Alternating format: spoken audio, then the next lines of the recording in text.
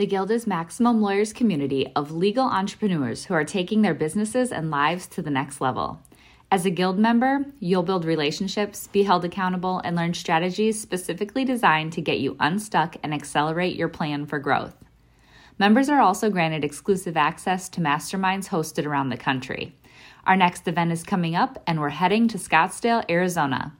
There's something truly magical about the power of these in-person connections where real-time breakthroughs happen. Picture this. You're surrounded by like-minded law firm owners tackling your business and mindset challenges together. The energy is electric, the insights are transformative, and the results are game-changing. Investing in yourself is the best decision you'll ever make. The knowledge, strategies, and breakthroughs you'll gain are priceless assets that will supercharge your practice and propel you forward. Join the Guild and secure your ticket to Scottsdale at the best possible price by visiting maxlawevents.com. Run your law firm the right way. This is the Maximum Lawyer Podcast. Your hosts, Jim Hacking and Tyson Mutrux. Let's partner up and maximize your firm. Welcome to the show. Welcome back to the Maximum Lawyer Podcast. I'm Jim Hacking. And I'm Tyson Mutrux. What's up, Jimmy? Good morning, Tyson. We were all talking before we got on the call about how tired we are, so I'm trying to add a little pep, a little vim, and a little vigor. I noticed. I was like, what happened to his voice? He's acting all energetic now. What's going on here? Let's do this. Let's rock it. We're recording on Thursday, May 7th. It's a great day in St. Louis. It's beautiful outside. One of my best buddies is turning 50 today. I stopped by Walgreens on the way in. He got a bunch of Mother's Day cards, birthday cards. The Nornator will turn 11 tomorrow, so I am excited to be here with you. You know what? I need to go out and get a Mother's Day card. I'm glad you said something. So I'm going to do that. Don't forget Mother's Day. Well, this is going to come out after Mother's Day. So sure. If you're listening to this and you didn't get a card, you're in deep trouble. Yeah, maybe we should tell people go ahead and get their Father's Day cards lined up for you. Yeah, go ahead and get it planned. Well, speaking of fathers, we have our very own Dustyn Coontz. Dustyn's with us all the way from Lansing, Michigan. He's a criminal defense lawyer. He's a great member of Maximum Lawyer. We've loved getting to know him and having him in the group. So, Dustyn, welcome to the show. Thank you so much, Jim. How you doing? I'm doing great. Good. Tyson? I'm doing great. I'm excited for this episode. Me too. I'm really honored to be here. I'll get the feely stuff out of the way. This podcast, this group, it's meant so much to me just in convincing me to start my own practice and then just in building it over the last couple of years. Today is actually my 2-year anniversary of hanging my shingle. And I wouldn't have done it without you guys. So thank you, and thank you for having me. Awesome. Wow. Congratulations. I had no clue it was your anniversary of your hanging your shingle. That's fantastic. So, well, let's talk about that though. Let's talk about your story. So get us to today. Tell us a little bit about yourself. Sure. Born and raised here in Lansing, Michigan. When growing up, it was the last place on earth I wanted to live. And then I came to find out I actually really love it here. I went to a small college nobody's ever heard of, got my bachelor's, took a couple years off between that and law school to work at a restaurant, which I'm kind of glad I did because I think it really helps with my people skills, dealing with clients, etc. Went to law school at Michigan State University, College of Law, but I'm always very clear that does not make me a Michigan State alum. It's technically a different institution. Grew up a University of Michigan fan and always will be. Then after that, I was actually supposed to go into the Air Force JAG Corps. That was supposed to be my first job out of law school. And then in going through the application process, a lot of my past medical issues came up, and that kind of kept me from getting in. So, I stopped applying for jobs, mid-spring of my final year in law school. And then mid-summer, I realized, I need to go find a different job now. So I was a law clerk for a probate judge in Flint, which I had no interest in probate or anything like that. It was just my first job offer. Turned out to be an incredible blessing just being there. My boss was great. She's one of the most genuine, funny, awesome people I've ever known. She then put me in touch with a criminal defense attorney in the area. This is in Flint, Michigan, actually. And because she knew that's what I wanted to do, he was looking for an associate. And so she got me there and worked for this guy for about a year and a half. And he is I mean, he's an incredible attorney. Tried some of the biggest cases in the state of Michigan, won some, lost some, but done a lot of really impressive legal work. But they were a little bit old school in the way they did some things there. And I think probably about 9 months into my tenure there, I realized I tried making some changes. There was a whole lot of inertia pushing back against me on that, and I realized I needed to do it my own way if I was going to stay sane. And so after a while, I pitched the idea of kind of doing part-time work for him, part-time work on the side, and he said, no, just do your own thing. And so he kind of gave me a little bit of a push, and it was exactly what I needed. So that was 2 years ago today was my first day as a solo practitioner. Dustyn, that's an awesome rendition. Thanks so much for sharing that. Tell us what you were doing 2 years ago today. Freaking out a little bit, playing around with Practice Panther, which is my case management software or practice management software, seeing if anyone had some briefs they needed written, and that was about it. And then tell us about those first couple of weeks, the first couple of months, how you got things moving. So the funny thing, when I first went solo, I was still in Flint, and I was in the same exact office I was in before, except I was now going to pay like $250 in rent, something like that. And I just took scraps from other defense attorneys on the floor and then wrote some briefs for some people. I have a bit of a, I think, well-earned reputation as being an outstanding brief writer. So I was able to get some hourly billing in that way, enough to, keep our bills paid at home. But I mean, that was about it for the first few months. So let's talk a little bit about the decision to do your own thing, but a little bit more specifically about, talking to your wife about it. I mean, what were those conversations like? Shout out to my wife. She's just an incredible person, incredible partner. She was really supportive from the get-go when I kind of told her what I was looking to do. And then I also framed it. I've been fortunate enough prior to going solo to have been underpaid my entire life. And so I was used to kind of scraping by and getting the bills paid however possible. And so I just put it to her like, if I can get one misdemeanor per week, we'll be better off than we are now. And so when I put it that way, she's like, well, yeah, that seems pretty doable. So, and she kind of knew that I needed to do this to get what I wanted out of my career and out of life. So yeah, she was on board. Okay. And so moving beyond one misdemeanor a week, how have you grown and what's been your target? I've grown. I put a lot of money into digital marketing, digital advertising, I should say. Have a digital agency that I use. One that, if I were to say their name, they're the subject of a lot of ire and scorn among our community, I think. But they've gotten results for me, and so I've had no issues. I'm sure I could do better, but yeah, they do a good job with my PPC. I've gotten some really, really solid cases out of that. As far as target, I think I could be doing a lot better in that area. I haven't really identified an avatar of my ideal client or anything like that. I just kind of, if you're charged with a crime and you can pay me, we're good to go. I have had to fire a couple problem clients, but for the most part, whoever's in my area who's charged with a crime who can pay the fees, I'll represent them. I've kind of just, I think by accident more than anything, have developed a pretty strong practice area in sex crimes. It's just kind of happened. I don't really know how it's happened, but I seem to get a lot of sex crimes. So it's kind of where I've been focusing a lot of my time.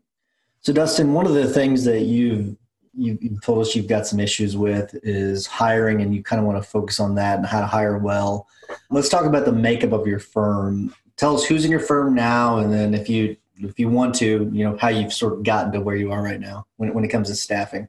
Sure. So right now, it's obviously me. I'm the only attorney. I use a digital marketing company like I talked about already. I use a receptionist service to handle most inbound calls, and they'll schedule appointments with potential clients. And then I have one assistant, and it's actually my sister. And it just kind of worked out because she was looking for work at the same time I needed some help. So I initially brought her on part-time, and she just did some basic admin work for me. She has some experience working for courts, so I thought that would be useful. And we also come from a family of lawyers. My mom and stepdad are both attorneys, which, just a little side note, that's not what made me want to be an attorney. That's what made me not want to be an attorney. That was kind of a late in college decision to go to law school. But anyway, I made her full-time, I think last October. And then about mid-March is when we went full remote because of the pandemic. And since then, by her choice, she's actually gone down to part-time from full-time. And we always kind of talked about that this was a temporary arrangement. I knew this wasn't her burning passion to work as if you want to call it a secretary in a law firm. She's got other dreams and ambitions. I want her to chase those. And, I want somebody on my team that wants to be there, that can align with my vision for the firm and our mission, and, someone I can help build around. And so when she went down to part-time, I said, okay, well, now I need to look for your full-time replacement. And so that's what I'm after right now. Got a job posting all written. I've kind of figured out what my hiring process is going to look like after reading a bunch of Harvard Business Review and Forbes articles and a whole bunch of stuff. And so I'm ready to post the job probably today, actually. Dustyn, what's your favorite part about running a law firm or being a lawyer? Like, where do you find your energy? Are you more like the big picture guy? Are you more the implementer? Do you like doing the technical work of the lawyer? Where do you really find yourself pulled to each day? I am definitely not the implementer. I'm very much a visionary, and I go back and forth when it comes to the legal work. I think what I'm really getting sick of is I love my clients, but I just, I would love it if my only contact with them is to get them on board. And then when we're at court, and maybe, just periodic substantive updates that, probably need to come from a lawyer. I do like trying cases. I like filing motions, but the more I do this, the less I'm enjoying the technical work, and the more I'm drawn to the visionary, the big picture work, the business stuff. As Jim likes to say, this isn't my question, but I do want to find out. Have you taken the Colby test? I have. Something else I should thank you guys for turning me on to that.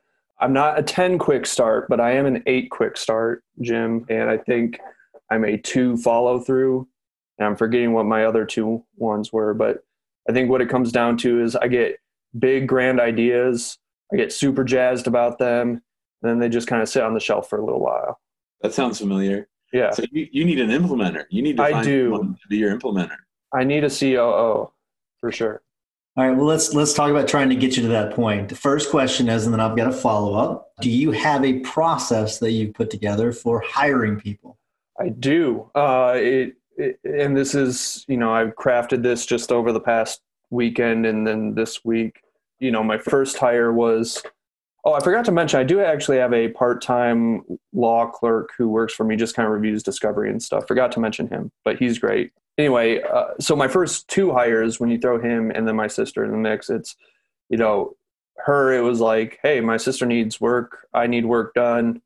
I'll take her out to lunch and see if she wants to come work for me for a little bit. And then the other guy, he just kind of blindly reached out to me. I was like, hey, I like that initiative. And I met with him. He seemed cool. So yeah, I got work I can throw your way. And so not a very good process at first. So what I've done probably the last week or 2 is really thought about how I want to bring someone on. I really want to make sure that this is the exact right person for my firm. And so I've made a commitment to myself that if that person does not apply, I need to be okay with not making a hire this go round.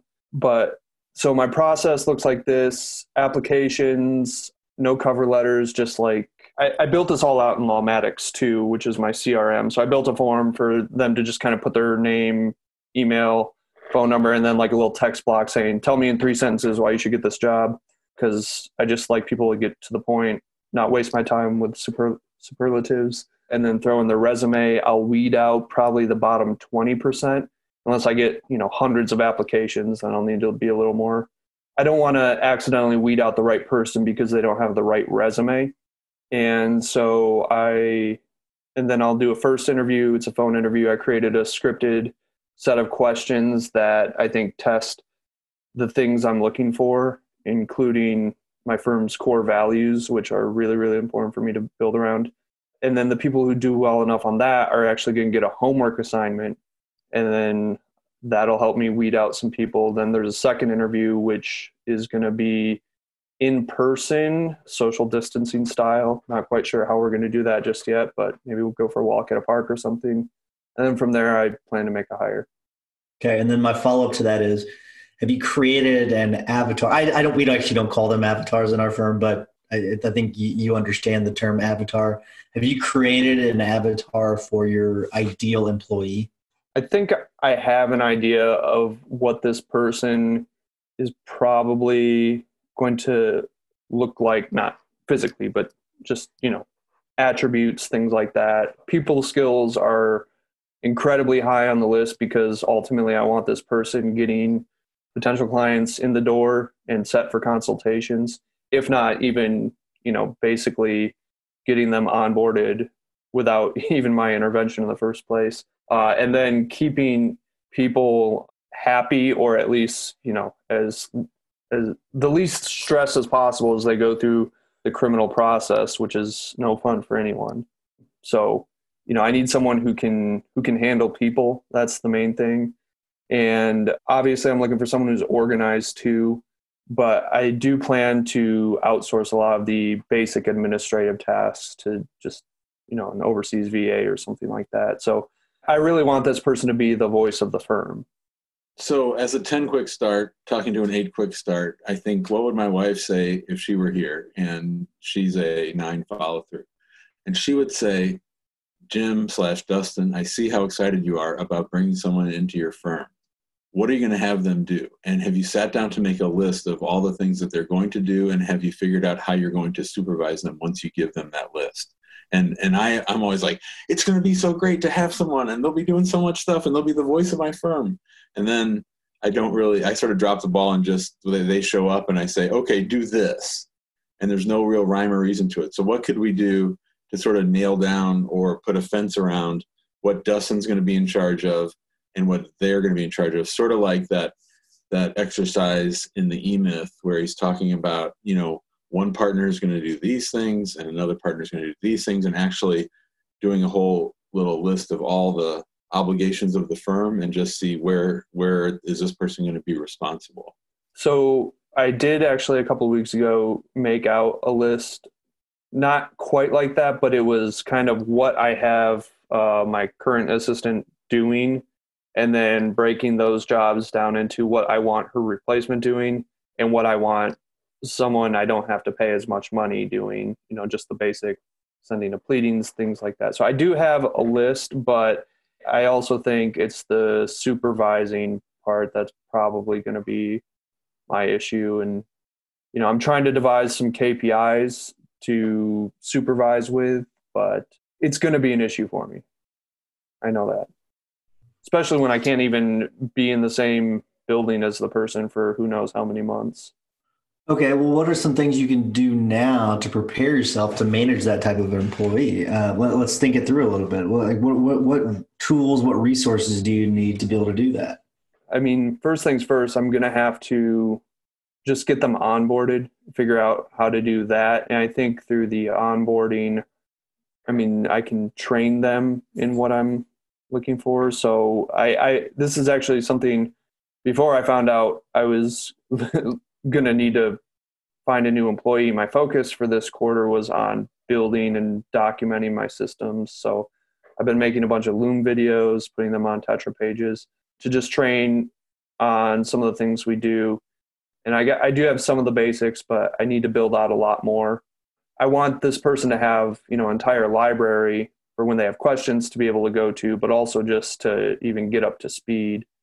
So I think I need to keep building that out while I'm going through the hiring process, and hopefully in a few weeks' time, not hopefully, but in a few weeks' time, I'll have enough for them to at least get started with the firm. And I just want to say something really quick, Jim, before you ask your next question. Just make sure whatever you do, it sounds like you're moving forward. Just don't overanalyze this to the point where you don't get work done and where you don't hire someone. Sure. Okay, so just make sure you don't do that. Thanks to our sponsor, Smith AI. Smith AI is a superior receptionist service for law firms, trusted by many maximum lawyers, including me. At my immigration practice, the hacking law practice, Smith's friendly U.S.-based receptionists respond to potential clients in English or Spanish, screen and schedule new leads, and even take payment for our consults. The best part is that they don't just handle these conversations by phone, they also have live agents and chatbots capturing leads on our website through their chat widget. They serve as our friendly gatekeepers while my team and I work uninterrupted. We get new clients and we get work done. How awesome is that? If you're in a solo or small firm, I know you'll appreciate this.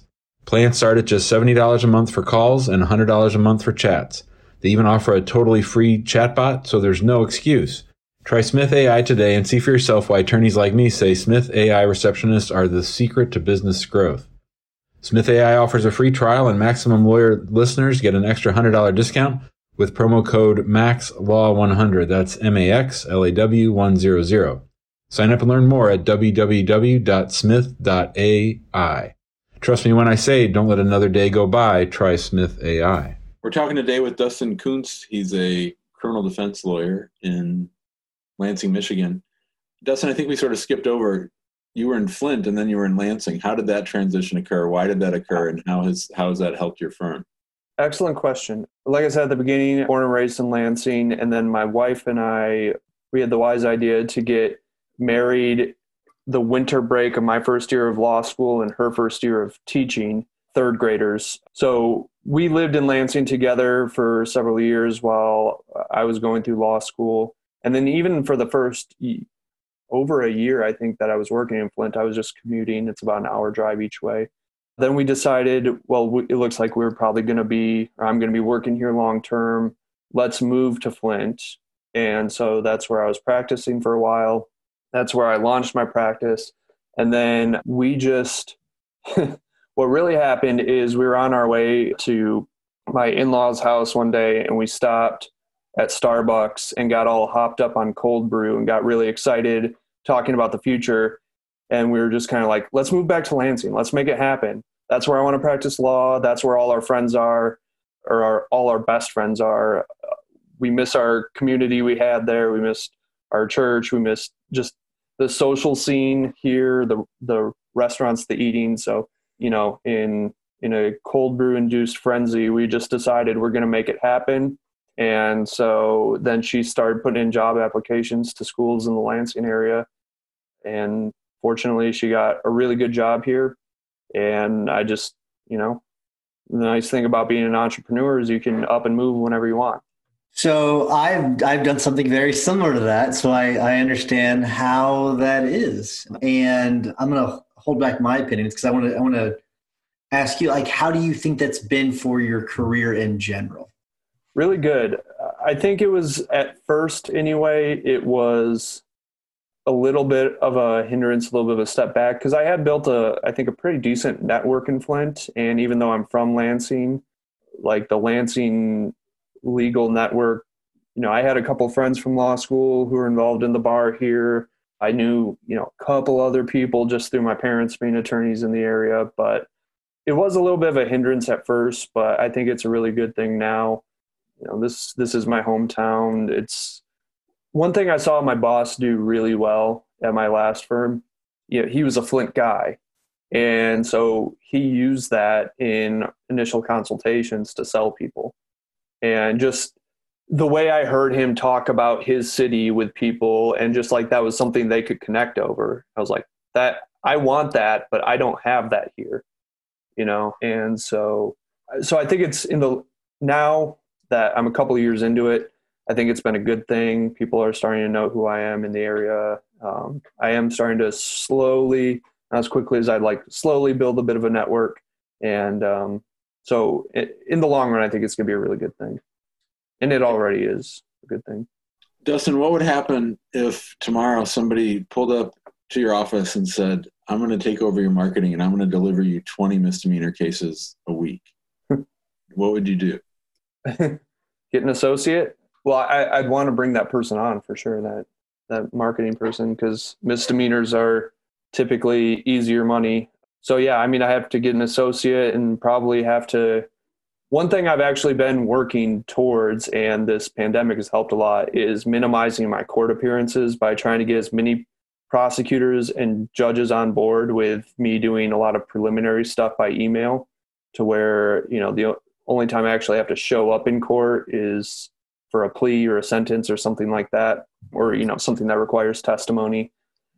But I'd have to really beef up those systems and get a lot more people on board, because I don't think I can get to court for 20 cases a week.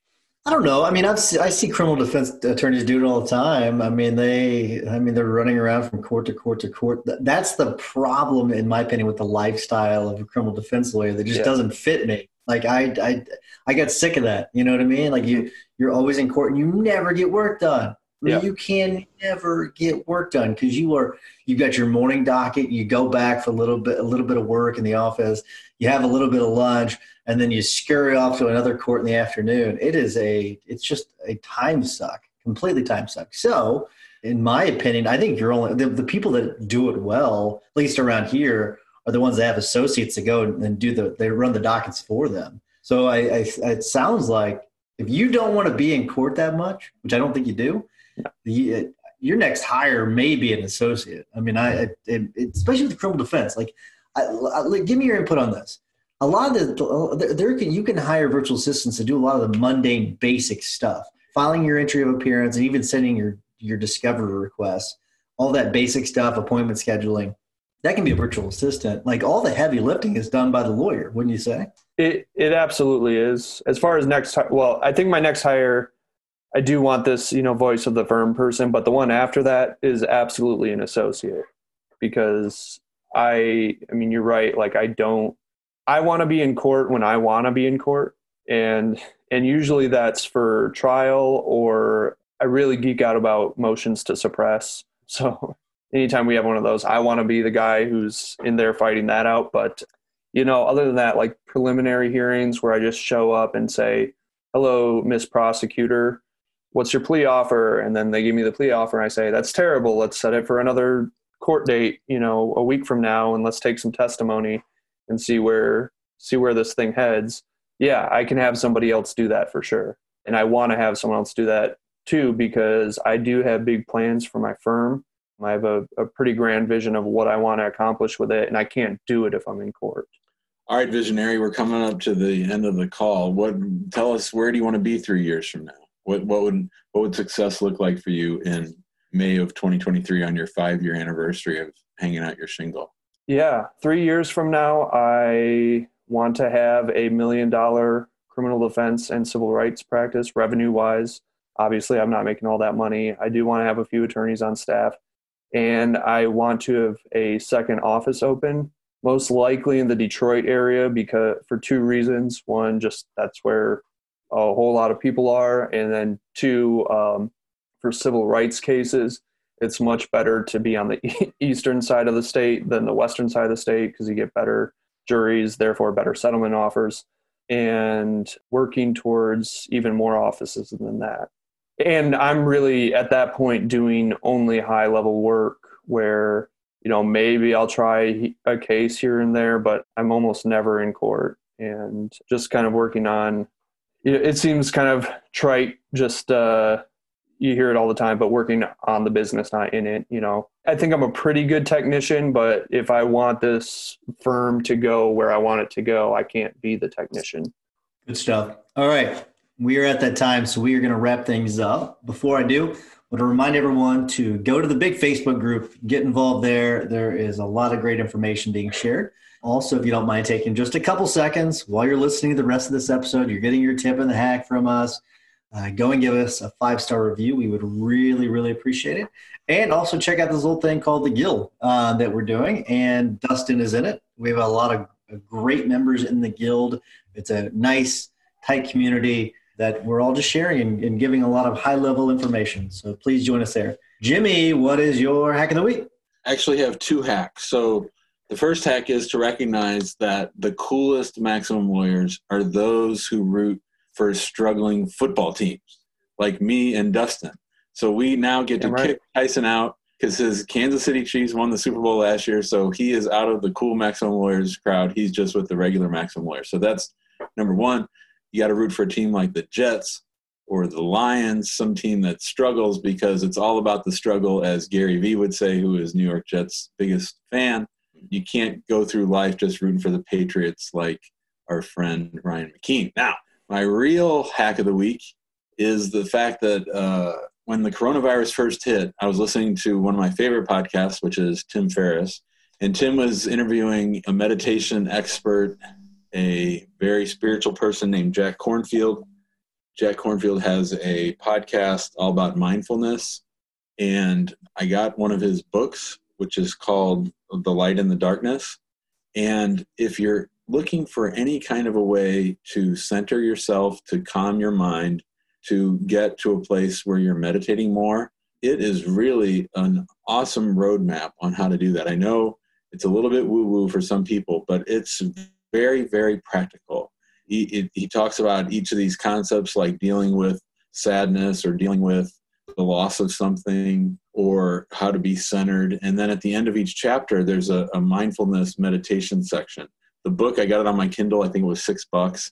It's great. It's a real, for anybody who wants to sort of get into that mindfulness space and sort of to turn off that monkey brain, it's the best, most practical book that I've come across. Very good stuff. What's the name of it again? A Light in the Darkness. Very good stuff. All right, Dustyn, what is your tip or hack for us? I don't know that I've heard it mentioned on the podcast, but if I have, forgive me. But it's the book The One Thing by Gary Keller and Jay Papasan. And probably starting last fall, I kind of went on a business book, self-improvement book binge. And so I've read a ton of them in the last several months. And that one, and some really great ones, but that one I think was the most life-changing for me and the most practical. And the premise is pretty simple. It's what's the one thing I can do that makes everything else either easier or unnecessary. And, you know, all of us, especially if we're running law firms, we've got a million things to do. But if we want to move the firm forward, we can only focus on one thing at a time. And just the way it's framed in the book, kind of their how-tos, the practicality of it, has been really life-changing for me, to the point where, you know, I seem to always have a lot of irons in the fire.